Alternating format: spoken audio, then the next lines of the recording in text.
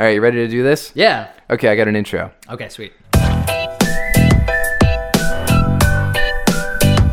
Spoiler alert! Here is this week's show with Sweets and Slaney. Really? It was before he was like an actor-comedian. Tom Green had a rap career. Yeah, it was like a kind of like Beastie Boys wannabe group. And unironically? Unironically. Oh, Check God. the OR. Check the OR. You like get so far. Somewhere out there is Tom Green right now. Yeah. He's just being Tom Green. Wasn't he interviewed on something recently? He was on Drew Barrymore's talk show because they used to date. Yeah. And so she had... They were married. That's weren't right. they? Yeah, that's maybe they were married. Yeah. Yeah. And so she had him on the show, I guess, as just like a gimmick. Whoa, what's their relationship like now? Did you see it? I didn't care too much. I don't have any investment in their relationship. She's very cerebral now. She's very of the mind that we love everyone, and I don't know if there's bad blood or whatever. I kind of love Drew Barrymore. She's good people, I think. She's who we should trust. Yeah, I trust Drew. Trust Drew. Yeah. It's funny. Not Alan. You notice how there's always kind of every couple years there's a new rush of people trying to take over the daytime talk show market. We got Kelly Clarkson. Kelly and Drew seem to be the two these days. But also maybe daytime talk shows are kind of a tired thing. Like Dr. Drew Kelly, isn't it? Yeah. Previously there was a time when all you could watch if you were home during the day were like court shows, game shows, talk shows, and soaps. Right. And now you can watch anything you want. So, yeah, it's true. And like all the soaps got canceled, right? So, and even the daytime TV they were trying to do on Netflix isn't really working. What's the daytime? Weren't they trying to do like a daily talk show on? Oh, yeah, that's true. Who was that? Chelsea did one. Right. Yeah. But also Hassan Minhaj did one. Right. And like it was actually a great show, but I guess it just didn't get the ratings. They have not been able to corner the weekly update thing. It's really binge or nothing else. Right. Yeah. Yeah. You know what I watched right before coming over here? What's that? Was Auntie Donna's Big Ol' House of Fun. Oh, what's that? So it's this Australian comedy sketch series. Okay. And it's so ridiculous. It's almost like a little more absurd than I Think You Should Leave. Oh, yeah. Yeah. All right. And it features like three guys, and they were on Comedy Bang Bang last week. Do you know them? No, I didn't know them at all. I All just heard them on Comedy Bang Bang for the first time. And Scott Aukerman's a producer, and Ed Helms is a producer. Oh. And it's like a sketch show that's got a very, very, very loose plot that they're kind of following, I think, through the whole thing. And it just goes off the rails more and more. And it's Australian. It's Australian. Okay. And the first episode made me laugh a few times. And where can I find this? Netflix. All right. It got released on Netflix yesterday. Yeah. So check out Auntie Donna's Big Ol' House of Fun. Maybe I have heard of that name. So is that just like an ironic name? Because there's certainly no Auntie Donna in this show. There's definitely no explanation, and I think it's just a sketch group. Oh, okay. All right. I think the world should know that you did me a kindness today. We had lunch brought in at work, but there was like an order mix up and mine didn't come. Well, to be fair, I did you a kindness. The world did you a real slap in the face. It was just like And I understood that. I appreciate that. I was already kind of in a sour mood. I was already kind of feeling like, you ever have those days where you're just like, I think I might be invisible. I was having one of those days. Right. Yeah. And then your food didn't get delivered. Yeah. And I honestly like... So Sweets walks into my office and goes, hey, what's the deal with these burritos? So what you don't know is that I've already gone around to a couple people at this point. Oh. It was so pathetic, dude. It was like, and Becky will vouch, like for days I was like, oh man, it's almost burrito day. It was like pretzel day in the office. I was like, it's almost burrito day. I said the same thing to Jen. I was like, it's burrito day. Yeah. I'm pumped about this burrito. Like, can't wait. And so I went to Tom first and he was already mowing down and I was like, oh, you already got your burrito? Nice. And he was like, yeah, it's so good. And I'm like, oh, I wonder where I can find it. And he kind of paused and he's like, Slaney, I think. And I did deliver it to Tom because I was like, hey, Cass, you want a hand? But for me to hand these out to other people? I made my way to you and you were empathetic. Although when I asked you like, hey, where are these burritos? My face you kind of looked at me like I was the one kid who realized he didn't get invited to the sleepover. You're like, oh, I don't know. But I was trying to source it out. I was like, in my head, I was like, okay, is Cass gone yet? Does he realize that I've already eaten? How do I break this to him? Yeah. All of these things at the same time, trying to come up with an answer for you and also let you down easy. Well, and it was that like you might not have got it was like your burrito. 1:15, and I know the burritos were supposed to come at 1:00, and so at like 10 after, I was like, gee, I'm hungry. I hope the burritos are here soon. Right. I was like really psyched for it. I had a lot more work on my plate today because Yeah. I'm like covering a vacation while also doing my job, and so I was like trying to budget my time effectively, and I was like, gee, I really wanted to be able to eat my lunch now. Yeah. That burrito didn't happen. And you know the worst part of it too was that there was an extra one because Kate is working from home. Oh. So, but she preemptively gave hers to our boss's daughter. Ah. So it was going back to the house. So she already found a home for it. Yeah. No, I mean, that's okay. It's just an honest mistake. It wasn't a big deal. But I think because I was already kind of in a mood, I was genuinely kind of emotional and lost over this burrito for 10 minutes. And then you I gave me could your tell- kale salad, which was so lovely. It was I could really tell, nice. and I would have been the same way. Yeah. And I was very empathetic because I before going to playing that like big round at Cabot Links, all of my friends were like, let's just go to the golf course. We'll go to the golf course. We'll get lunch there. And they all get like these like sandwiches and hot dogs and stuff. Yeah. With blatant disregard for like, I was like, guys, like there's not going to be anything gluten-free. Like, what am I going to do? And I got there's like a bag of chips, and I organized this whole golf trip, and I'm hitting balls on the range, and I was just so pissed. Aw. And I just went like I like had a bit of a fit. I was like, why are we even here right now? Like all I had was chips. You guys all got to eat. That must be nice. Anyways, I ended up getting like a what they put on a lobster roll, just like the lobster and the mayo, Eat it in with a like fork? in like a bowl. Yeah. And I ate that with a fork, and it brought me around. But like Sounds okay. Yeah, so Yeah. it was a happy conclusion there. So I hope I provided you at least a portion of the happiness that I got from having the Totally did. Honestly, it was a really good kale chicken salad.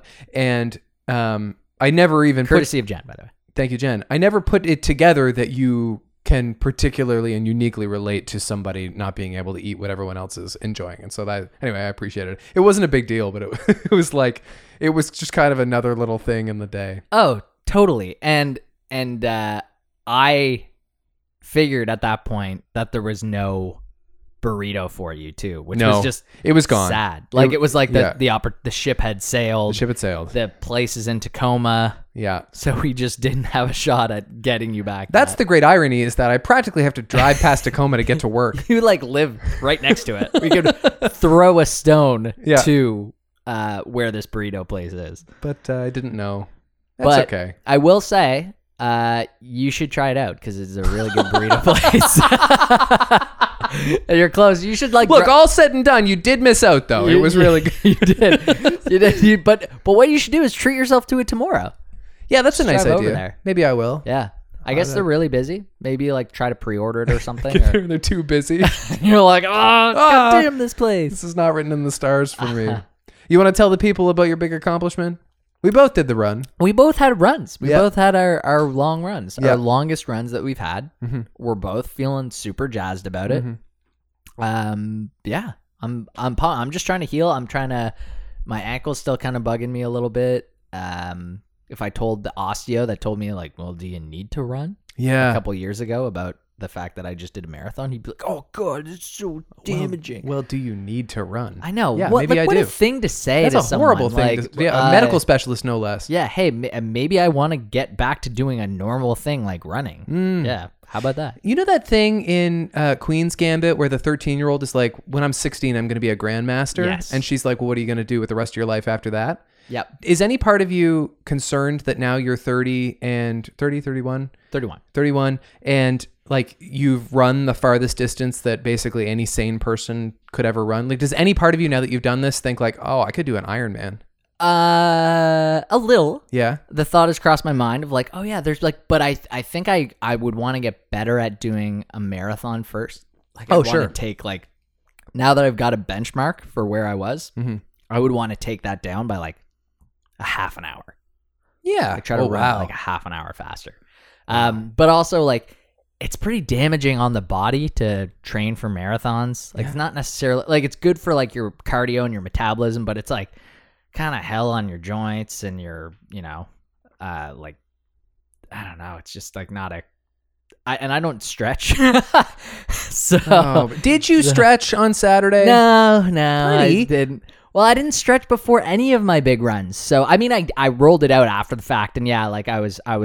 Yeah, I mean, it's more moving important, around. I think, to stretch afterward. We do like a little bit of like leg swinging, some jumping jacks ahead of time, like a warm up. Yeah, sure. But it's pretty minimal. I think the afterward stretch is really important. But I was just trying to stick with what I had done to that point, Yeah, okay. which was not a lot. I didn't want to switch. No, seriously, I I didn't smoke want 2 to like. packs of cigarettes every other day. I didn't want to like overstretch. I did still have 4 drinks the night before, but not a bottle of wine and 3 drinks like the week before that when I ran 30K. You're a psycho. But in any case, so no, I just feel like there's other stuff to do too. Like there's, I'm interested in like kind of climbing and like what that might open itself up to, or Being a chess grandmaster. a chess grandmaster. I honestly did like, it's hard to not want to get into chess when watching. Dude, Queen's do you want to Gambit. play chess? Because Becky won't play chess with me. Sure. And And I just don't know how. I know, I basically know how. I know what the pieces do, but That's all you need, I think. well, except I don't know anything about You don't know strategy. Sicilian defense? I don't know the Sicilian defense or the Queen's Gambit or any of that. My friend Duncan is a great chess player, and he's quite in it right now. But like, he got this beautiful chessboard from his wife for his birthday, and he's like, nice. yeah, but I don't think I can like be actually challenged by anybody. Right. I would like to that and backgammon. I don't know how to play backgammon. Yeah, backgammon seems like an interesting one. Smart people know how to play chess and backgammon. Whenever I hear about backgammon, I always think of in one of the opening episodes of Lost when Locke is playing backgammon, and what's the kid's name? Walt. Yeah. Walt is like, is that like checkers? And Locke says, no, it's a better game than checkers. I always remembered that. Such an easy response. Yeah. No, it's a better game than checkers. Well, for something about that, it was like, now I know, okay, it's a more sophisticated game than checkers. Yeah, people find backgammon really fun. Like Yeah. the guy who does Freakonomics talks about how he plays backgammon or chess, but he finds backgammon to be like the really fun game to play. All right. With his bud. Okay. Well, I got 3 more Queen's Gambits, but then we're playing chess. So you guys flew through a bunch. We just did 2 nights, 2 apiece Nice. in the last 2 nights, but I would love to watch one tonight. We're going to talk about that in a few minutes, but yeah, I love that show. It's a great. So obviously we give it our S, but Yeah. Spoiler alert. Do like Queen's Gambit. but we finished it and it was awesome. Yes, it is. Great series, and I period pieces I find super hard to get into. Right. But big fan of Queen's Gambit, and a lot of people were. It has like a style in terms of like period. The style reminds me a lot of Catch Me If You Can. Like Yeah. maybe it's because like there's no casinos, I guess, in Catch Me If You Can, but like it's late 60s, but it's very like colorful, and Yep. the hairstyles and the clothes are very prominent in the show. Yep, and a lot of the sets too are interesting. Like the colors and the textures. I was just listening to a Watch episode where they were talking about that a little bit. Yeah. And it kind of like chess starts to kind of infiltrate itself into the whole show and Oh. like patterns and stuff in ways that I wasn't really noticing, but looking back I'm like, oh yeah, wow. That's so brilliant. They even say that some of the characters kind of model themselves after, like there's some theories on like Oh, okay. like this person being the rook and this person being the only king. only walks in straight lines and like Yeah, I think Yeah. so. Oh, Isn't that's- that neat? that is kind of cool if it's in fact intentional. Well, I think they were saying just how intentional the show seems. It does. Like it's got such an intent behind every, song and scene and person and her playing style versus her lifestyle is very like tied into each other, and it's almost kind of like self-defeating sometimes. you know? Right. Yeah. Well, I wonder how similar it is to the book, because the book came out in like the 80s. Yeah. And it was kind of in development hell for a long time. It was supposed to be adapted as a film with Heath Ledger directing. Whoa. And then he died, and it just kind of went into development limbo. Wow. And now it seems to be better suited for a Netflix series. But yeah, I wonder if it's strategically crafted, like the characters are in fact given that kind of a personality. Because there's that scene where she's in her bedroom and she's doing the magazine interview. Yeah. And remember the reporter's only asking like really trashy leading questions, and Yes. she's like, "Do you like chess because you're an orphan and you see the queen as your mother?" Right, And yeah. It's so ridiculous. Yeah. Yeah.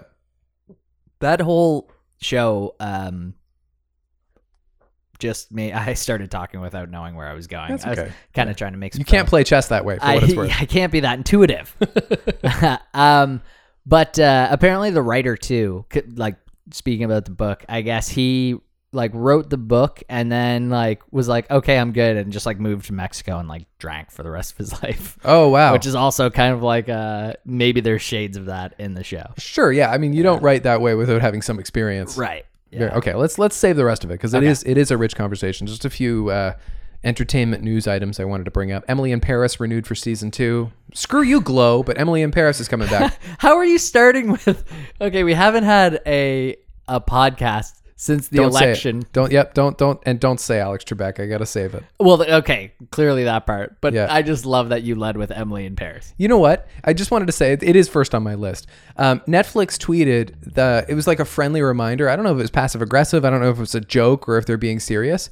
But they allegedly want you to pronounce Emily in Paris with a French accent. Like Emily in Paris? Emily en Paris, yeah. So that it rhymes. That's amazing. That's ridiculous. It also doesn't suit the show because it's about a person who doesn't speak French. Right.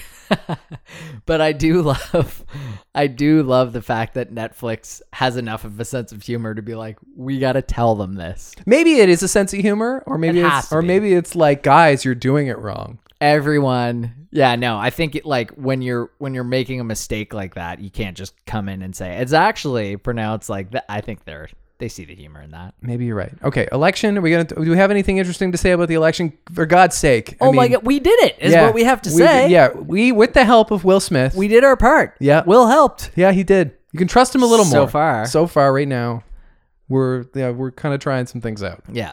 But holy hell, man. Yeah. So I listened back to our podcast a few days later. Yeah. And we're all like, hey, maybe by the time this comes out, you'll know who the president's going to be. And it was like 5 days. I think it was every bit of 5 full days. Oh, yeah. But it was about noon. And I had been just like consuming so much CNN. Mm-hmm. I was exhausted. I couldn't believe how much their A team was on television for those 5 days. It was unbelievable. John King. I know. Jake almost died on television, I think. Like Jake Tapper had the biggest bags under his eyes. At one point, he just started laughing. Like he just started laughing because he was clearly so sleep deprived. Oh my God. And then around noon, they were able to call it, and everything else is going kind of crazy. But I do feel at peace. Yeah, it's nice to know that, like, okay, at least, and Trump is still saying like, no. I mean, he'll never concede now. Concede. Yeah. But he'll leave. He'll leave like a coward. Yeah. That's gonna be awesome. I can't convey it effectively. I'm not brainy or verbal enough, but anybody who's concerned about Trump's threats or Pompeo's suggestions that there'll be a second Trump administration, or anybody with any kind of worries that the courts are too stacked for Biden to ever make it to the White House, listen to this week, Wednesday's, actually I think it was Thursday's Pod Save America, the one that came out today. Oh, okay. In the first 15 minutes, they can tell you exactly why you have nothing to worry about. Nice. Yeah. As I saw there was a Pod Save the World too. Yes, is that a new thing? It's also, no, it's not a new thing. It's also part of Crooked Media. It's one of the main guys with his own podcast. I think it's just kind of how American politics are affecting global politics. Sure. Yeah. Okay, so Pod Save America. I will listen to that because I am genuinely curious. This is a good week to start listening to Pod Save America. Like the rest of us have only ever listened to it in this like era where Pod is trying to save America. Right. They have a little something to be happy about right now. Yeah. Yeah. It's a good place to get context. Mm-hmm. Is SNL now going to take a couple weeks off? Because they've never done 7 in a row like they did. Oh, I got to say too, after the 42 kilometers, after the marathon, Colin had told me like while he was running the last 5K with me, and he was like, "Oh yeah, and Trump's president, and Biden got elected." Yeah, that's what he said. Oh, what a good thing! So you came back to Biden got elected. I came back to Trebek died. Yes, I know. Sunday sucked, but Saturday was really good. Yeah, Saturday was really good. Yeah. I texted you, and then immediately I went on Twitter. And Alex Trebek had passed away. Yeah. Yeah. That one really hurt. It still really hurts. Yeah, of course. Yeah. Like this clip that I think it was only about a year ago. Somebody didn't know the answer in Final Jeopardy. And so instead he just wrote on his little doodle pad, "We love you, Alex." Yeah. And Alex got a little misty. Yeah. And it's come up a few times. Anytime I see it, I get a little misty too. Yeah. There's, and we were saying too, not a guy who seemed sick at any of the point where he was sick. And you were kind of saying, no, not there lately. is like stoicism. Yeah. That we maybe never know. He had like a very genuine class about him. Oh my God, the poise of that man. Yeah. But also a real kind of tongue-in-cheek too. Like he was able to toe the line perfectly, where he just fed you enough personality that you like felt really comforted with him. Like, it was very easy to like feel safe in his care. Mm-hmm. And there was nothing frivolous about watching an episode of Jeopardy, Right. I heard a quote tonight where he said he took the job seriously. He never took himself seriously. Yeah, that's perfect. It's like a good balance. Yeah, that's bang on. Great quote. There's this girl who wrote a book, and you'd really like the book, and it's going to be all about Jeopardy and Alex Trebek. And it's called Answers in the Form of Questions. Yeah, I know about this book. Yeah. Yeah. What a great title for it, too. It's really great. I heard an interesting thing about this. It was a couple years ago. Actually, maybe it wasn't even that long ago, but there was a famous viral Jeopardy moment where it seemed like nobody could name Tom Hanks. There was like a picture of Tom Hanks, and everyone was like, they would just like went silent. Yeah. And so it turns out, through the investigation of writing this book, it was just a buzzer malfunction. And so there's like all kinds of like little neat Jeopardy like moments and tidbits in this book. And there's like, pretty loyal Reddits to Jeopardy. Have you been through those at all? Yeah. People adore Alex Trebek. Yeah. It's like I've said it a lot, and maybe it's an overstatement, but he does have like kind of a part of your family quality. Yeah. Because he's in your home. Mm-hmm. I'm usually eating dinner when I'm watching him. He just kind of has like an uncle quality. Yeah. And he's always been around. Yeah. Uncle Alex. Yeah. I mean, 80 years old, like that's not... Well, and like 2 full years with stage 4 pancreatic cancer. Right. Like that, he really like, that was amazing. It was going to happen, but it still was pretty tough. Tough. Yeah. Yeah. Tough and stuff. so close to Sean Connery too. Lots been made of that. Yeah. Yeah. Yes. And And kind of waiting for the memes there. there's starting to be a little bit of discussion over who could replace Trebek. I find that to be a little vulgar. Yeah. I was going to ask you. I mean, it's kind of like replacing James Bond. There's going to be a lot of people who decide who it has to be, or they fucked it up. And a lot of those people will say Ken Jennings without any knowledge on their part of what it takes to be a great broadcaster. Like I was listening to another podcast, and they basically explained that like what Alex does is conduct a symphony for 30 minutes every night. It is so rhythmic. And Ken Jennings is very personable. He's obviously very bright, very likable. Maybe he could host that show, but just because of those things does not a Jeopardy host make. Right. And Trebek had his like TV reps before even going into hosting the show. Yeah, he hosted like 4 game shows at once in the 80s. Right. Yeah. Yeah, and if you go back to, he was a different kind of game show host. Like when he started the show, he was very like typical game show host with like a loud voice, and he talked really fast. It was a lot more like this. And then he kind of subdued and became like a friendly old man. Right. Really found his natural rhythm. There's lots of like news people who could do the show well if they have like the wry sense of humor. That would be like an Anderson Cooper type could probably do it. And also you only film 5 episodes of Jeopardy in like an afternoon. Like you could keep doing whatever you're doing. I don't know, a Meredith Vieira type maybe, or a Katie Couric. Mm-hmm. There was a little talk about George Stephanopoulos, and then there was a little pushback on that. The fact is, it's kind of an inane conversation because you can't replace him. You're not going to be totally thrilled, probably. Now, did Trebek ever lay out his kind of will of who he thought would be a good host? I know that like that was a popular thing with Bob Barker. He was like, Drew Carey is the biggest. He did? I think he did. I think he was like, yeah, no, like The Price is Right. Like they were kind of buds because Drew worshipped at the church of The Price is Right. That's cool. I didn't know that. Yeah. It's such an interesting thing to do because Drew Carey has hosted The Price is Right for like 15 years now, probably, right? Yeah, it's been going on so long. Like that's his main job, and good for him. It must be very joyous, probably not that strenuous. Probably similarly, they do a couple in a day. Right. And it must pay pretty well, but then that becomes what you do. Like is he doing stand-up? Like did Drew Carey ever do stand-up? Oh, yeah. Yeah. But I don't think he is now. I think he's just all Price is Right. I think he's like, if I can die like, die like Bob Barker, who's not dead yet. Or is he dead? No, he's not. If I can like, just keep rocking it and then become the Jeopardy guy or become the new Price is Right guy, which I still don't think he hasn't replaced Bob Barker. Like when you talk about the Price is Right, I still the other day said like $1 Bob, and I went, oh my God, no, it's been Drew for 15 years now. Yeah, well, and Alex is part of that too. Like, yeah, 100%. People say the name Alex all the time. I was thinking about the celebrity deaths that we've had in 2020 and how impactful or meaningful they can be to a lot of people. Like, some of them are not that surprising, but they still hurt because of their iconicism, like Alex or Regis. Oh yeah. Some of them are like not surprising, but they have all of these other cultural implications, like Ruth Bader Ginsburg. Sure. And then there's others that have just been like utterly bewildering, like Chadwick Boseman or Kobe Bryant. Right. Or Heath Ledger or Philip Seymour Hoffman.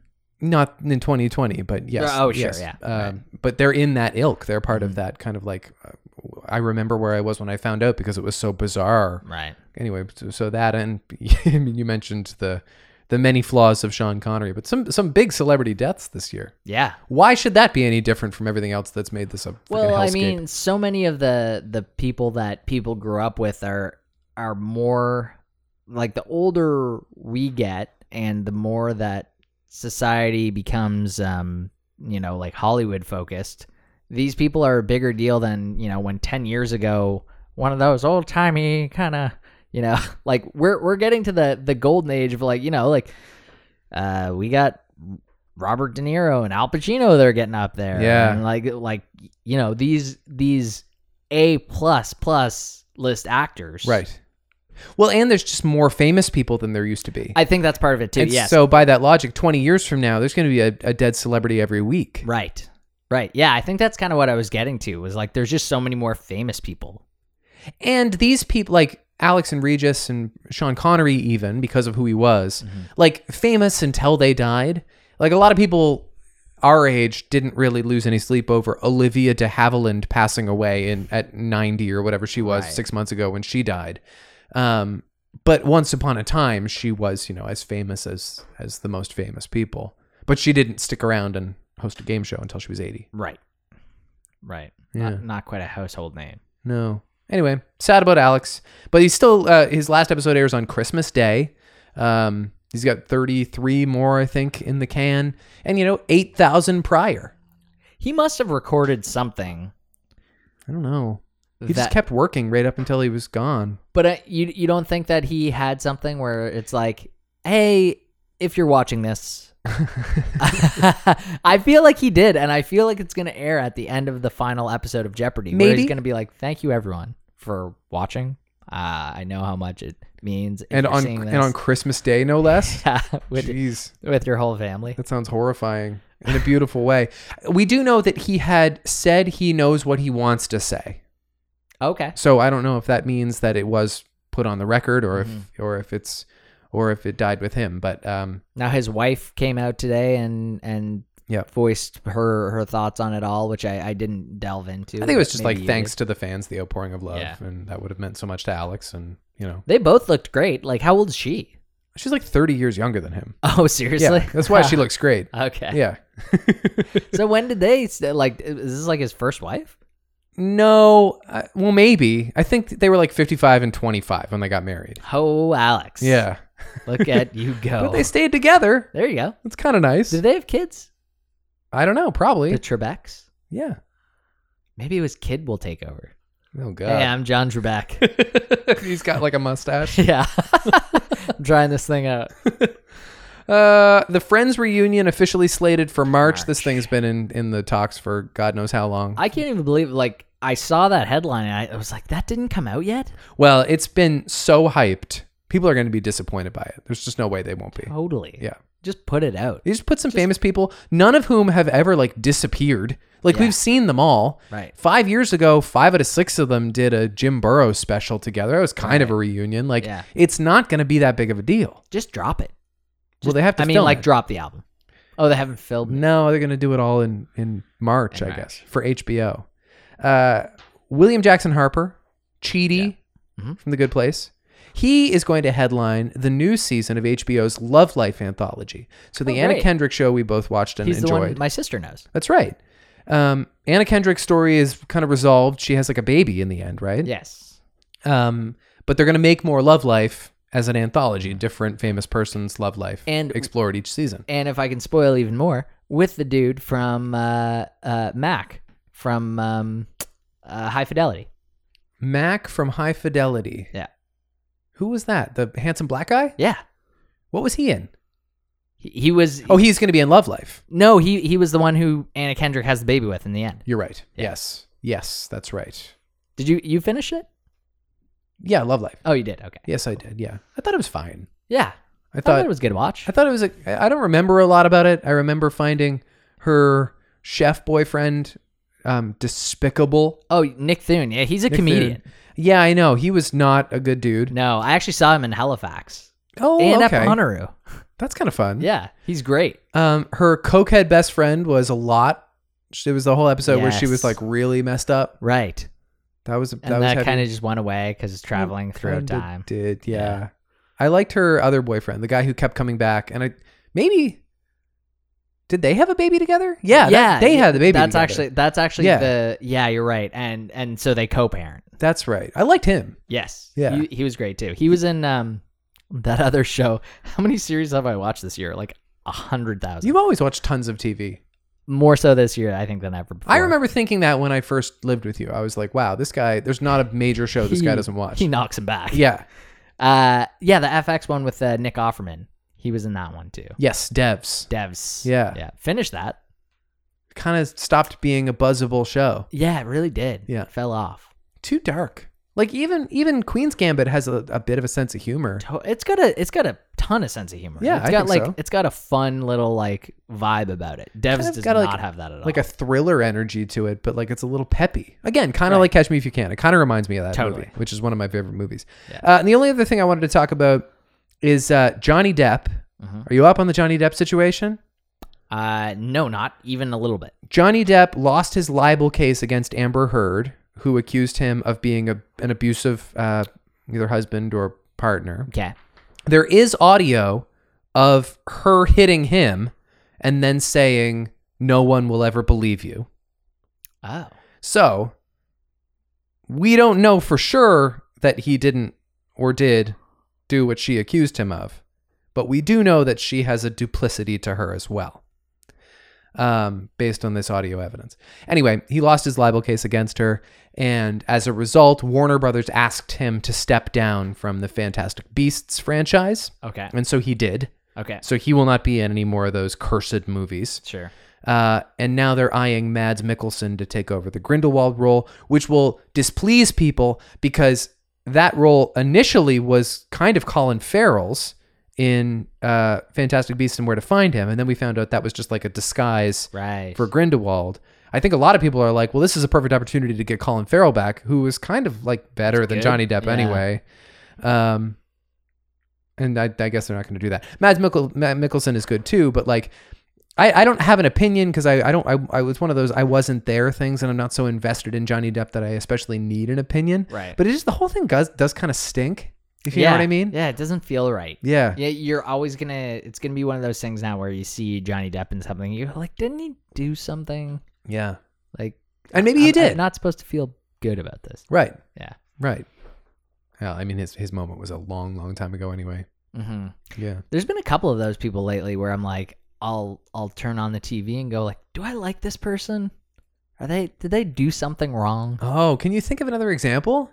Because we do forget about some people. Yeah. There's others that we'll never forget about. Right. Well, for instance, like, okay, a really kind of like diluted version of this one, or I guess I should say like a less diluted version of this one, because it's a little more top of mind, is Alec Baldwin. Okay. Where you go like, oh yeah, didn't he like call his daughter like a dirty pig or yes. something? Yep. Like, yeah. And you're like, right, you don't feel, when you watch Alec Baldwin on Comedians in Cars Getting Coffee, you go like, wait, no, there's something bad though. Talk shows, I mean, SNL, he seems like a blast. He's like obviously a great actor. He's so funny. But he's talked about that on Howard Stern a little bit too. Like, I know there's this reputation that I have a temper, but like the 5 times in my life where I've really lost my temper, I've all been in front of paparazzi. And it's like, Well, I don't believe you. That's not true. Yeah, You've we have had a like phone call. you've had like 5 insanely aggressive, violent public meltdowns, and there always happen to be people there to catalog it. Right. You never lose your temper in private. Yeah. Come on, That's sir. also messed up. And yeah, there is the audio of him calling his daughter a pig. Yeah. Which is just like something you can't do. Nope. You can't do that. Can't do it. You just can't. James Franco is another one. Like it's a little easier to remember that he got Me Too'd. That's right. And he has been virtually absent since then. Yes, he certainly has been. Yeah.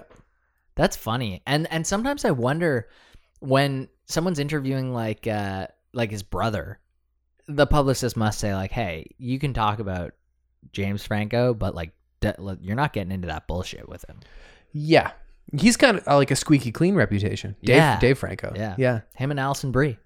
Yeah, they're a sweet little couple. Sweet little couple. She's in the trailer for this new movie it's with Kristen Stewart, Mackenzie Davis, Dan Levy, Oh wow. Mary Steenburgen, Victor Garber, Aubrey Plaza. It's like the Christmas rom-com on Hulu this season. Oh, I love it. It is Victor Garber, type 1 diabetic. Yes, that's right. Canadian. So it's getting a little bit of attention because it's like a gay rom-com, which has been long overdue. I forget what it's called. Oh, I didn't tell you something that you'll be... But it looks really sweet. The trailer looks really cute. Something you'll be excited about is that we are through 3 seasons into 4th season of Schitt's Creek. Oh, that's great news. Yeah, that's our show. So you got over the hump and now you get it. You love the roses.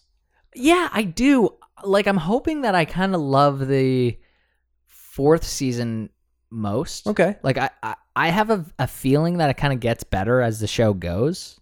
I think it does, but I also thought it was pretty strong right away. Yeah.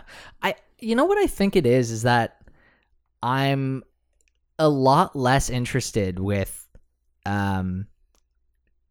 Johnny Rose and Catherine O'Hara, and I find them very fun. Like, they're such great characters in it, and I acknowledge that. Okay. But I'm just so much more interested with the plot points of the younger two, of Alexis and David. Definitely Alexis is the heart of the show. She's the one who does the growth. She's maybe the best performance on the show is Annie Murphy's, because it's the most grounded and like a real person. Totally. Catherine O'Hara is comedic genius. She doesn't have a ton of depth. I mean, but every now and then she has an episode where she's like clearly very insecure. Right. But like, so for instance, the episode that I liked the most so far probably was the episode where David's going to take his driver's test. Okay. And Alexis is saying no one cares, and they're talking about how his character is so uptight and her character is so like, I don't care, whatever. Right. And it's basically like a kind of a metaphor for anxiety, and she's like, no one is judging you. Like, if you fail this, like, no, the guy who's doing the driver's test doesn't actually care. Right. And he ends up being like on his phone the whole time, and she was right, and he's kind of like, yeah, he didn't. So you identified with that. You saw through that. Yeah, I love that. That's nice. Well, I'm glad you're kind of enjoying it. It's interesting because it does intrinsically feel like a Canadian sitcom, but with better writing than almost every Canadian sitcom. Well, it's because they don't hit you over the head with it at all. You almost barely know that it's even supposed to, like... Oh, you're right. No, they don't even put Canadian money in it. Like they... Right. Do they put American money in it, though? No, they don't. It's very ambiguous. Deliberately leave it nationally ambiguous. There's like an episode late in the series where they go to New York. Right. And it's probably Toronto. Right. But like... There's no talk about whether or not they had to like go through customs or anything. Right. They don't say that Schitt's Creek is in Canada. They make some mentions of like Montreal early in like the first couple seasons. Right. Montreal or Toronto. But you don't know where I guess their original house was in New York. But they don't even like say Beverly that. Hills maybe. Like right. Yeah, I don't know exactly, except when it started, it was probably just a show that was going to be in Canada, and then very quickly they got this contract with Pop TV and then Netflix, and so they wanted to have like a broad audience, right? We have an American audience now. Let's try not to alienate Americans, right? And obviously that worked, but it just doesn't. It feels so self-contained to itself. Like you don't really see cameos from people you see in other sitcoms, right? You see some like famous Americans sometimes, but like. Like Chris Elliott is in the whole show. What do you think of his character, by the way? I mean, I actually find him funny. Yeah, I'm never like, oh great, Chris Elliott's on the screen right now. But there are some times where I find him to be like the funniest thing happening in the scene. Like just something he'll say. Like there's an episode we watched last night where he was being invited to Bob's poker game. Okay. But he was trying to hide. He's like, just don't say anything. Don't tell him that I'm over here. And he's hiding, and he says something really funny when he's hiding. And Jen and I like burst out laughing. And he's just like a kind of a funny improv performer. Yes, true. That can toss stuff out like that. So the original idea was that obviously he was always going to play Roland, but Abby Elliott, his daughter, was supposed to play Alexis.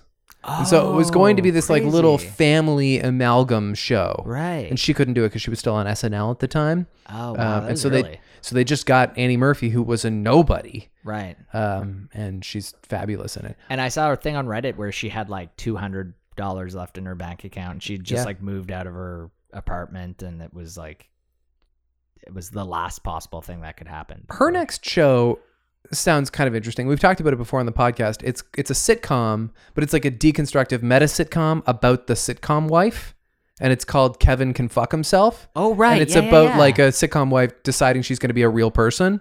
Oh man, that's amazing. Yeah.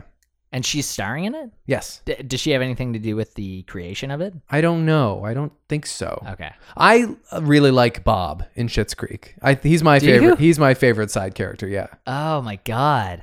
I find him so tedious. And I like Twyla a lot in the. Twyla's good. Yeah. Yeah. She's which is so ridiculously positive. Which is Eugene Levy's daughter. Yeah. Sarah Levy. Yeah. Right. Yeah. Good. I'm glad you're watching that show. Have you seen Citizen Kane? Oh, sorry. Just one more thing.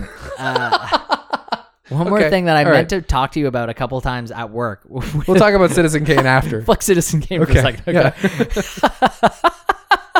It almost sounded fake. Yeah. Have you seen Citizen Kane? Okay, just hang on.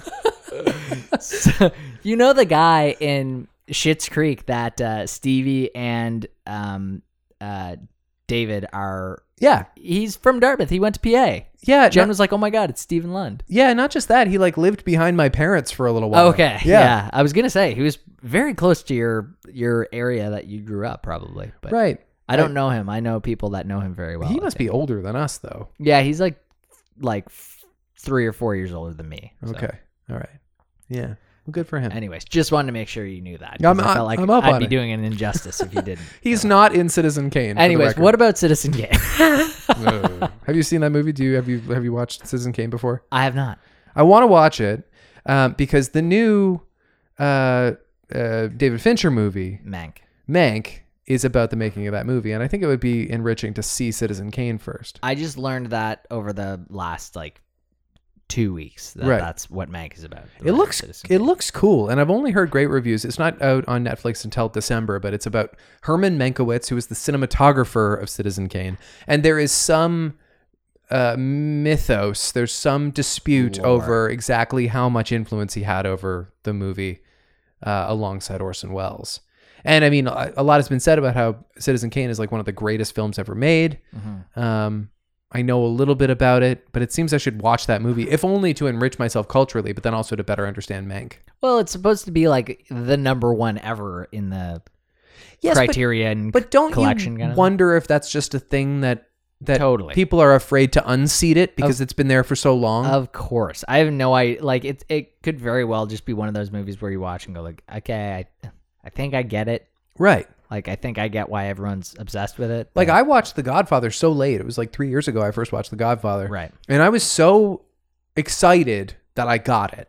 Yeah. Like, I watched The Godfather and I was like, similarly, I was like, I bet The Godfather's good. How can it possibly still be the greatest movie ever? Right. And it really was great. You were like, that was exciting. I think that's a big, important part of it. Yep. It's like you are watching a great plot with great actors and it's exciting. Like, it's the best developed character ever. Totally. Like the character, I've never seen a character so efficiently developed throughout one movie. Well, yeah, like Walter White, I guess, but that took 6 years. Right. It's just it was so you don't get any whiplash from that movie. Right. It's fun. It's entertaining. That's Yes. nice too. And I have a real fear that Citizen Kane, while maybe technically proficient, Right. will be boring AF. Yeah, that's a great point. It might not be fun. Yeah. Like it's fun to sit down and watch The Godfather. Right.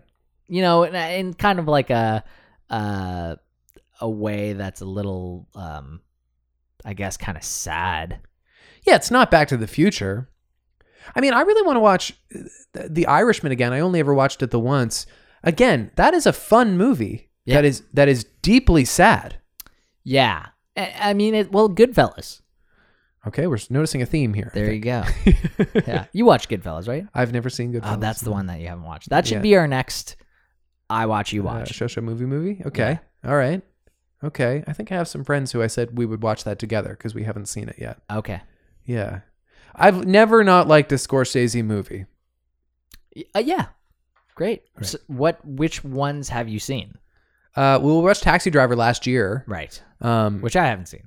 Oh, you should watch Taxi Driver. Yeah. You'll only watch it the once. Right. But it was great. Okay. It's like a play, but it's in like cars and stuff. Sure. And it's dark, but like, Was it a fun watch? no. Continuing this theme? Okay. Well, not in the same way. No. But like, But you're not bored watching it. no, you're not bored. It's like a thriller, I You're guess. into And again, like a good character development, I guess.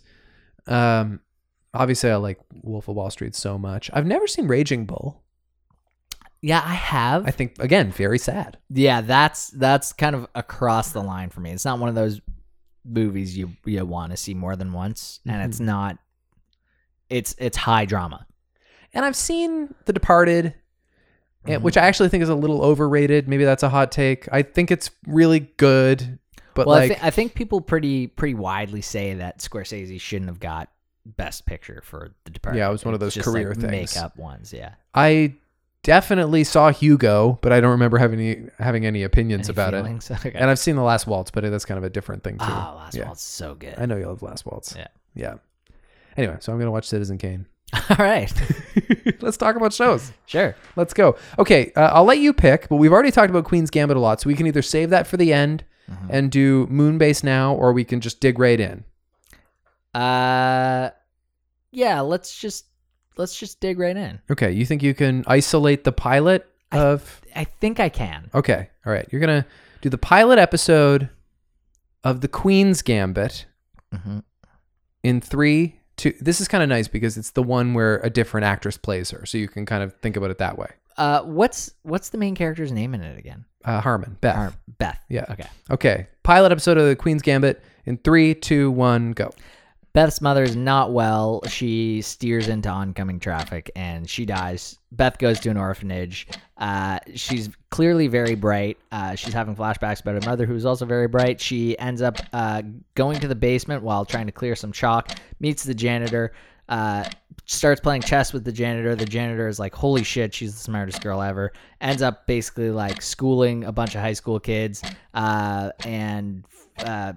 I think that's pretty much the first episode. Well, no, you left out the fact that this orphanage is tranking kids to keep them that's an important part. sedated, and she very quickly becomes addicted to the drugs because they help her. It was her Limitless. Very much so. Yeah. Like with these pills, she is able to go to bed and like just get lost in chess in her, and this makes her a chess genius. It really romanticizes drugs for me.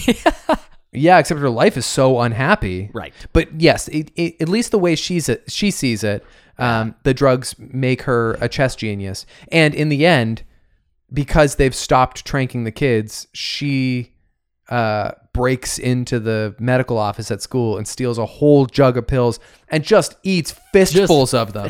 Oh my God. It's actually so disturbing. It would take down like a horse. Yes.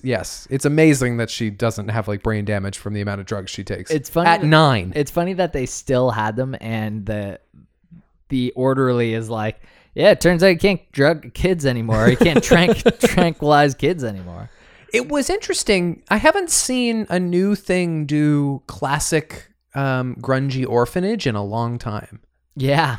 Yeah, you're right. And it was very much that. Like, there's like an older kid who knows the ropes, and she's there to kind of like tell Beth like what's doing, and she's kind of tougher. I like that there was no like serious abuse happening in the grungy orphanage. No, but you think that it's just a minute away at any point. Yeah, don't you? yeah, they really keep you on your toes with that one. And they're drugging the kids. But You're right. No one's getting like emotionally abused, and Mr. Scheibel, the janitor, he's very rough around the edges, but he does come to like her and definitely recognizes that she's gifted. Yes. Well, he's gifted too. Why is that? Why is there not more made of that? Is he? I don't know. He seems like a very bright chess player. But I guess chess is just a game. I think he just loves chess. Like, he reads the strat. He has the books and stuff. He's like, she finds him sitting alone, like trying to get better at chess. But very quickly, this 9-year-old is better than him. Was chess so popular back then that there were really magazines on the stands, and you could go like, "Hey, I'm going down to get a chess daily." No, I totally thought of that too. Okay. I was like, when she's older and she goes into the convenience store and there's like a Life magazine, a Time magazine, and a Chess Daily. Yeah, I was like, there's no way. Right. And there's like later on in the series with like Benny, there's like he's got his like chess magazines with him on the cover all over the place. Like, how many chess magazines were there? Well, maybe we're just seeing it through Beth's eyes. Like, she just wants, and so she doesn't have a board, but you're right. There's like a moment where like kind of a test to see if she is as good as they say or as they suspect. They bring her to the high school and she has to play like 12 guys at the same time. And I gotta say, what a ballsy way to do this show, because you're starting a series without really showing the current day Beth. They show her in a like flash forward at like the very beginning when she's clearly like taking some drugs and alcohol. Yeah, she's late for her game. She's like overslept or something. Yeah, that's true. They kind of set the tone there. Yeah. But the whole, to speak to the courage of the writing on it, it's all a flashback. The first whole episode. Normally they would show maybe a first episode and then there'd be a flashback episode at like 3 or 4. That's a good point. I mean, even the second episode starts and she's still a little girl, although then they start to age her up and the Anya Taylor-Joy is playing Beth again for the rest of the series. I mean, it might be slightly constrained by the way the book is written. If they really wanted to be faithful to the book, maybe the first 100 pages are 9-year-old Beth. Right. But to your point, they could have gotten around that if they wanted to like kind of move some stuff around and make it all flashbacks and still have her as 17-year-old Beth or whatever. We should add a new segment into the show or a new question where like we have like a little checklist, and one of the things is at any point in the show could the phrase "you're probably wondering how I got here" be shoehorned into it, and it could in this series. Yeah, that would be bizarre. It would have if she said that. If it has like a Deadpool a quality. weird self-narration in just the first scene. It would be kind of fun to have like a show bingo. I can't believe we've never thought of that before. Yeah, you're right. Show bingo. What else would we have? Like, just got to think of like some pilot cliches. Like cameos, but like pilot cliches of like development. Like, why did she say like, Anne-Marie, I'm your mother, and I'm telling you that exposition. The whole state of North Carolina is going to disagree with you. Yeah. Right. Your father, the king. Right. Yeah, exactly. Yes. Yeah. Okay. I'm going to think about that. I'm going to brainstorm a pilot bingo card, because I can't believe we haven't thought about that sooner. We should just start texting back and forth about that until we have one filled. Okay. Great idea. We'll get one blown up and we can go through it. Yeah. Yeah. Even if it takes a few weeks. It's totally. Like, hey, it took us 5 weeks to get bingo or something. Hey, this is fun. I'm excited. It took us 4 years to get Trump out of the house. So. Well, it took us 5 years to come up with this idea. That's true. Genius takes time. That's right. Just ask Beth. That's right. I've seen 4 out of 7, and I'm already getting that feeling that it's like I'm going to be sad when it's over. Yeah. Yeah. Yeah, it was a good watch. I would probably watch it over again, honestly. It's a good watch, and I haven't finished it yet, so I don't know for sure. It's enthralling, and I took very few notes on it because it was just so you just want to watch it. You want to enjoy it. Really good, and she's a great actor in it, and she's a little cliche with her like I'm a savant and I don't blink kind of thing. Like we've seen that a few times. Whatever. And also it's a bit of a cliche that like the person is incredibly brilliant but also a drug addict. Like that's a little Sherlock Holmesy. And goes from like like she's all that, like, oh my God, she's such a nerd, to like, whoa, she's the most attractive person we've ever seen. Part of that is because she gets rich and she has all these nice clothes. Yeah, it's She true. always has weird hair. It's true. Yeah, it's not until her mom really like goes. Her adoptive mother. Let's not give too much away here, but that is an interesting performance. It's a great performance. It is. She's solid. Deeply sad, that woman. I know. Yeah. I know. Yeah, she, well, you'd be sad too if Mr. Wheatley just up and I'd be sad to get rid of him. got detained in Denver. He left her the house. That's true. She can just like vacuum and play piano all day. That's what she loves. Drink beers. That's what she loves. I love that she's a beer drinker too. I noticed that too. I find that kind of atypical. Like, in the 60s, Yeah. a lady is just like pounding Pabst Blue Ribbons. You're right. And she's pretty like classy, especially once Beth starts making money. She plays amazing piano. Yeah. She wants to be like a society lady. Yeah. But she loves PBRs. Like, pass me a Pabst, baby. It's true. It's such a good show. I think I was going somewhere, but I don't know what I was going to say. Really, really great. I want to play chess. It makes me want to be a better chess player. I don't want it to ruin my life, or though. a player that can play chess. Yeah. Some interesting characters, some actors turn up who we recognize. Big time. Dudley Dursley is in episode 2. So tell me who Dudley Dursley is. He's the odd-looking, clearly British guy playing an American who... Right. Belkin. Belkin, right. Yeah. She beats him, I think, right? Yes. There's a long time. I shouldn't give anything away, but like she doesn't lose a lot. Right. Yeah. And then the dude from Game of Thrones / Love Actually, who plays like the cowboy guy. Benny, I think. He's very corny. Yeah. He's so he is cheesy. He gets better. Okay. I think. I figured he was probably around. Like, yeah, for the long haul. he becomes a little more nuanced. Okay. All right. Hey, it's really good. Yeah. And Towns. Whoever Towns is. I think they're all British. I think everyone in the show is British. There's a real Britishy look to it. Yeah. Yeah. Well, Anya Taylor-Joy played Emma in this new adaptation of Emma recently, which I assume they're British in that. Now, what else has Anya Taylor-Joy been in? I don't know. She's new. She's like the new She's thing. new. Oh, Yeah. cool. Yeah. But she's good. Good start. That's for sure. Give it my ass. This is kind of a cold take at this point. People were really on Queen's Gambit 2 weeks ago. Totally. Well, we were saying last week, like, Queen's Gambit was probably the show we should do. But... Yeah. Well, similarly, this week, you had suggested that Nicole Kidman show. We probably should be doing that this week. The Undoing. Yeah. Kind of seems to be mattering a little bit. Who's the guy in that? I don't know. I know Donald Sutherland's in it, but I don't think he's the guy you're talking about. No, there's somebody else who's quite famous who's in the Undoing. Is that what it's called? Nicole Kidman. She does an awful lot these days. Yeah, she's a busy lady. The Undoing star Hugh Grant. Yes, Yeah. Right. Hugh Grant, Donald Sutherland. Right. And I think Noah Hugh Grant Jupe. plays a little bit of a bad guy. Ooh, a bit of a bastard. Bit of a bastard. Bit of a bastard. Bit of a son of a gun. That's okay. He can pull that off.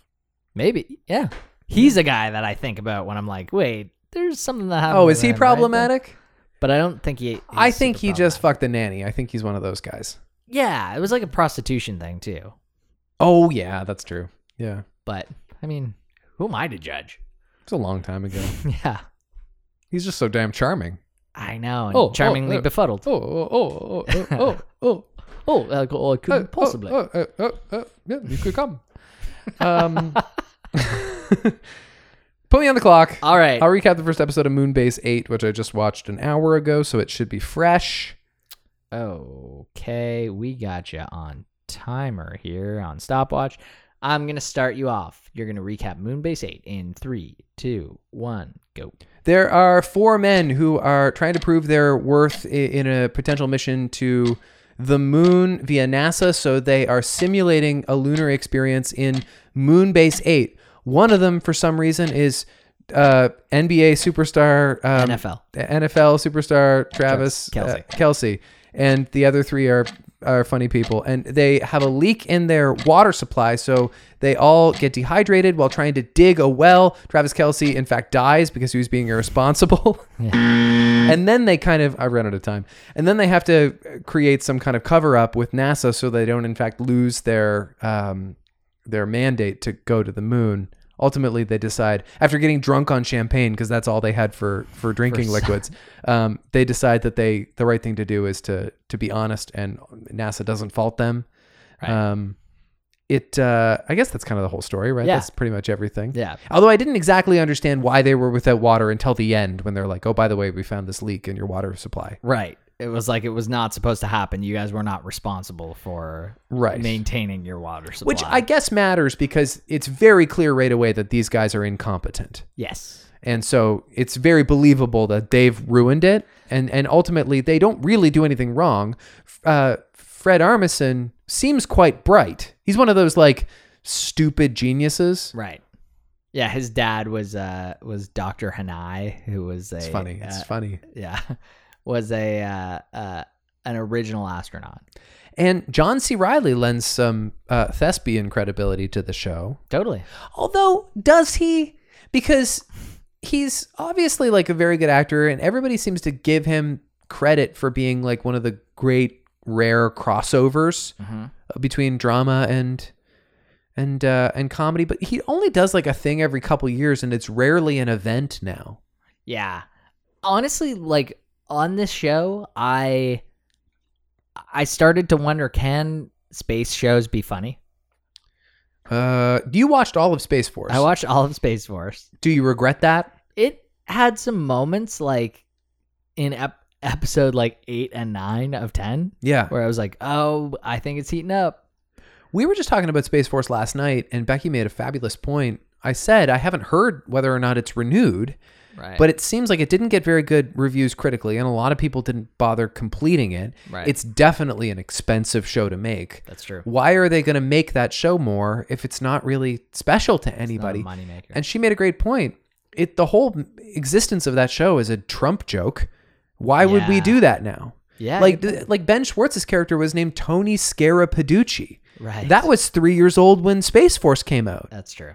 So that's partly why the show was flawed. In fact, the Trump saga went too fast to even satirize it.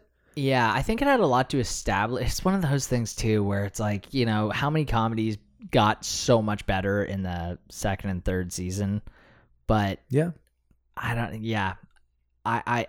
know. And I was thinking about it today, actually, when thinking about Space Force. Like, hey, you know what? Maybe they're going to do something in the second season, or all of the characters, maybe by the end of the first season, will be so established that we'll like come to really know and love them. That can happen, especially with this kind of ensemble of funny people. Yeah. And there were some parts that made me like laugh out loud, but by the end of by the start of the second episode, Travis Kelce just isn't in the opening credits anymore. He's literally just in the first episode. He dies. Yeah, like he's gone. And I wasn't convinced that he was dead until they lifted his kind of gruesome dead body out of the ground. Yeah. And honestly, I was kind of relieved with that, because I was really disassociated by this weird use of this. It's not like, because remember when you mentioned to me that this like famous athlete is in it, and I was like, well, maybe it's like John Cena or LeBron like James. It's Shaquille not. O'Neal? It's not. He's not a good actor. Right, He's clearly doing what sports people do when they're supposed to act. Right. And so I was like, is it just like are we like lampooning the fact that anyone can be funny? Like, I didn't get it. I found it bewildering. No. And then he dies, and that's why he's in it. Right. Yeah, I think that was.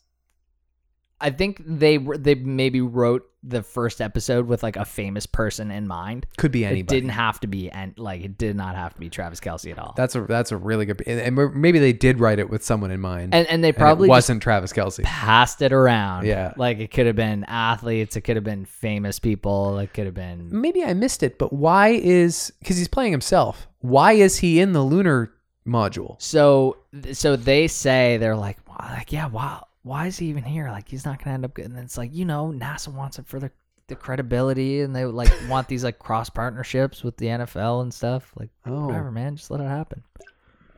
Okay. And then John C. Reilly is like kind of obsessed with him. Rona break, everyone. No, it's I don't drink cider very often. Oh, it's really getting to you. That must be it. Yeah. Do you like it? It's okay. Yeah. It's not bad. Yeah, it's pretty good. They do have the characters pretty well defined. You do know a couple of things about each of these people. at least from the first episode. They've all got their own thing. John C. Reilly's big dream is to go to the moon, so nothing's going to stop him. Well, yes, but he's also a deadbeat dad. Yep. And he's in like serious debt. There's like a lien on his house, and Fred Armisen is very much living in the shadow of his dad. He wants to That's right. kind of live up to that legacy. Yeah. And then Tim Heidecker, is that his name? Yeah.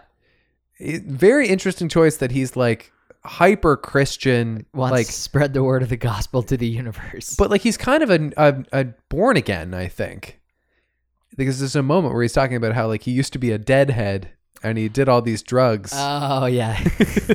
But they're all weed. No, he used to be a fish head. A fish head, yes. He used to be a fish head. He did grass. He did pot. He did edibles. Edibles. He did... One time I put 200 pounds on just in brownies alone. Yeah. And I did write down, honestly, I think the funniest line was when they were talking about why we were doing this in the first place. Why do we want to go to the moon? Mm-hmm. And he said, I asked my pastor about it, and he said it would be a good way to spread God's word into the universe. Yeah. I thought that was hilarious. Yeah. There were a few times where I did have like a good laugh. And I think one of them was just an offhand thing that John C. Reilly asks Fred Armisen a question, and Fred Armisen's just like watering a plant, and he goes like, yeah. Like it's just like weird small choices. Fred Armisen, I mean, he's just one of those people who could say anything and it's funny. Yeah. It's okay. I didn't think it was a laugh riot. It had a couple of moments. It was missing something for me. Mm-hmm. It felt really inexpensive, which is fine. Yeah. But it's just kind of like they bought a big tarp at Walmart. Right. That's the whole set. And honestly, the concern for me too, as soon as I saw it was Showtime, I was like, oh, why didn't HBO on it? Yeah, fair enough. Yeah, I can't give it my ass. I didn't think it was that special. It didn't offend me. It didn't bore me even. I just didn't think it really had the X factor. I think I'm going to watch it all. Okay, and all of it. And I don't think I'm going to give it my ass. That sounds more like me. That's like a diplomatic way of me putting this, because I don't want to miss out on anything. Okay. I'm hopeful for it. Right. But as of right now, I don't give it my ass. What is it missing for you then? If you think you are willing to invest several hours in it, even if you don't think it's going to enrich you that much. You know what's tough is it's such a every episode is a bottle episode. Yeah. It's all just them in the same spot over and over, and they're kind of dealing with maybe outside issues, but it's a three-hander. Well, not related too much to Space Force, but there was a bottle episode of Space Force where he was in a simulator very similar to this. Right. And that was the bottle episode of Space Force, but there was other episodes where he would like go to his house or to his office or whatever. It's such a good point. Like maybe that's not the case. Maybe they will leave the simulator. Yeah. Maybe they'll go to the moon at the end of the season. Yep. I do find all of them way funnier too. Like you almost have to like, there's an intelligence behind the choices that they're making and trying to be funny. I guess especially with Tim Heidecker and Fred Armisen, I think. Well, okay, well, let's see if I understand what you mean. The people are actually funnier than the writing. Yeah, well, I don't know that's the truth. I think that like even in how kind of like dry some of the stuff is, and it's almost like there's supposed to be humor in how non-humorous the situation is. That's probably true. I guess so. I don't know. I thought the script was kind of poor. I think all of them are really funny. Yeah. Like the idea of like drinking champagne because you're dehydrated. Like that's not going to work. or they were drinking like hand sanitizer because they're so dehydrated. But I think it like provides you with enough liquid in the moment to like maybe keep you. And in any case, yeah, I don't know how much science there is behind any of it. I guess they're like, I don't need it to be too scientific. We're feeling good now. We healed ourselves. But you know how when you watch The Martian, which according to the Golden Globes is a comedy, you really feel like you can trust in the science of it, even if it's total hooey, right? Which I don't think it is. Which he used to grow his own potatoes. Yeah, the hooey. Yeah. If it's total hogwash, I do not feel like it is. Right. Whereas I kind of had to suspend disbelief that these guys are actually scientists. Totally. Yeah. But that's okay because it's a different version of comedy. Right. Yeah. Yeah. It honestly could have been a sketch show about them. Like there could have been a Portlandia called Moonbase 8. That's kind of true. Yeah. And I think that's kind of what it's trying to be, but in a serialized format. So I have a a kind of dated audio drop for the podcast right now. Okay. This is from a couple of weeks ago. We talked about how I did that IQ test. Yes. I realized afterward, I forget exactly what I said my IQ score was, but I think I gave the wrong number. Well, didn't you say you did the SATs? Yes, that's what I meant. Okay. Yes. This thing I'm about to present is IQ related. That's why Okay. I was confused. What I know is that I got a 60% on that SAT test. I don't know what my SAT score was. Whatever I said, disregard that because they grade that differently. Like I know you get points just for like writing your name or something. All right. I got 60% of the questions right. Okay. I just needed to get that out there. Okay. Anyway, I think that inspired my dad to provide this audio drop for us. This is Papa Sweets Explains a Thing. I don't really have a thing to explain, but I do have a comment. I was doing some research post-show last week. I read where Will Smith says he got 1,600 on his SATs. Come on, Will. I mean, is there any proof of this? I don't know what it is, but I don't trust this guy. Wow. It was SAT. I was mistaken. That's amazing. Isn't that adorable? That's awesome. Also, did he find that on his own? Like unprompted, he found out Will Smith's SAT scores, or did you bring that up? No, he just sent me a voice memo one day. That's so good. To include in the podcast. That's so good. I don't know. He just saw somewhere that Will Smith said his SAT score was 1,600. Is that good? This. I think that's good. I forget. I think that's like as high as you can get. I knew 3 weeks ago a Yeah. lot about the SAT, and now it's all gone. How long did it take you to do it again? Like 4 hours. Oh my God. Over several days. I would just like put it away for a while. Wow. And pick it up again. Yeah. It's like as long as a marathon. And we were both technically successful. I think of myself in terms of, I think of time now and You're how many just that marathons guy. can be done. The new David Fincher movie is 2.4. Yeah, it's about a half marathon. It's about like 1.5 marathons. Yeah. No, it's not. That's not right. It's not 4 hours, but it's probably too long. It's probably 3/4 of a marathon. Probably is. Yeah. So we don't trust Will Smith's SAT scores. No, could that be possible? I mean, he's probably smart, but like, does he have the smartest SAT score you can have? That can't be right. I don't even know if he did the SATs. Why would he do the SATs? I'm pretty sure he was a dropout to pursue his acting and rapping career. Was he not an adult when that was already happening? I don't know. I don't know either. I do know that we bookended the Trump administration with Fresh Prince episodes That's of our podcast. we did. And that's not nothing. We did what we had to do. That's right. Yeah, we took that bullet. That was our sacrifice. Now it's up to you, Biden. Yes, who knows what's going to happen. Yeah. We'll do the other Queen's Gambit. We'll do the Queen's Gambit series finale in 4 years. When DJT steps up to the plate. That could be. Yeah. Or DTJ, Donald Trump Jr. Yeah. Oh, don't even. Don't do this to me. I don't want it. People are talking about Trump again. Yeah, no, I don't think that's gonna happen. I'm not afraid of it, and I honestly think like the sensationalizing of it via Newsweek or CNN or New York Magazine or whatever is depraved and incredibly dangerous because it's exactly that kind of speculation that will cause it to happen. Nothing else. Yeah, it's true. What did you think about the vaccine being released like the day after Biden got it? Well, since this podcast is a living COVID record, we should clarify the vaccine was not released. No, you're right. You're right. It wasn't released. The news about the vaccine having 90% effectiveness from Pfizer. It's funny. I brought it up to my mom and I was like, isn't it funny though that Biden got in and I think Pfizer was like, oh, like, okay, now we can release this. Like, we don't want Trump to have any fuel. Well, something that has to be said is that Trump has been saying Pfizer is like right around the corner. Like to be fair, I think he was lying, but he was right. He was right. My favorite moment in the Chappelle monologue on SNL was when he was saying like how ballsy it is to try and guess the COVID cure. It's just like he tried to guess. He's up here. Like, maybe sunlight. Sunlight directly into the body. Yeah. I thought that was too We're funny. going to have to childproof the White House.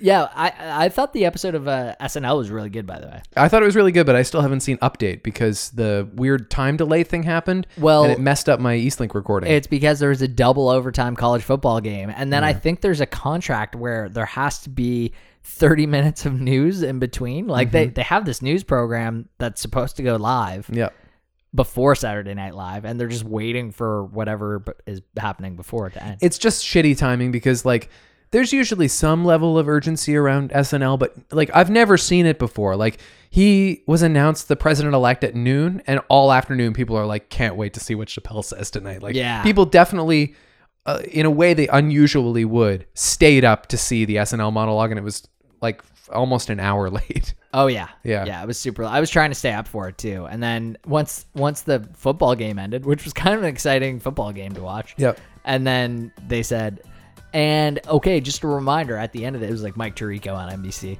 Okay, just a reminder at the end of this, we're going to have a half an hour of news before we go into SNL. And I was like, that sounded like like it's 100% it needs to happen. Yeah. Like it wasn't just SNL was coming out. It's just like local news too.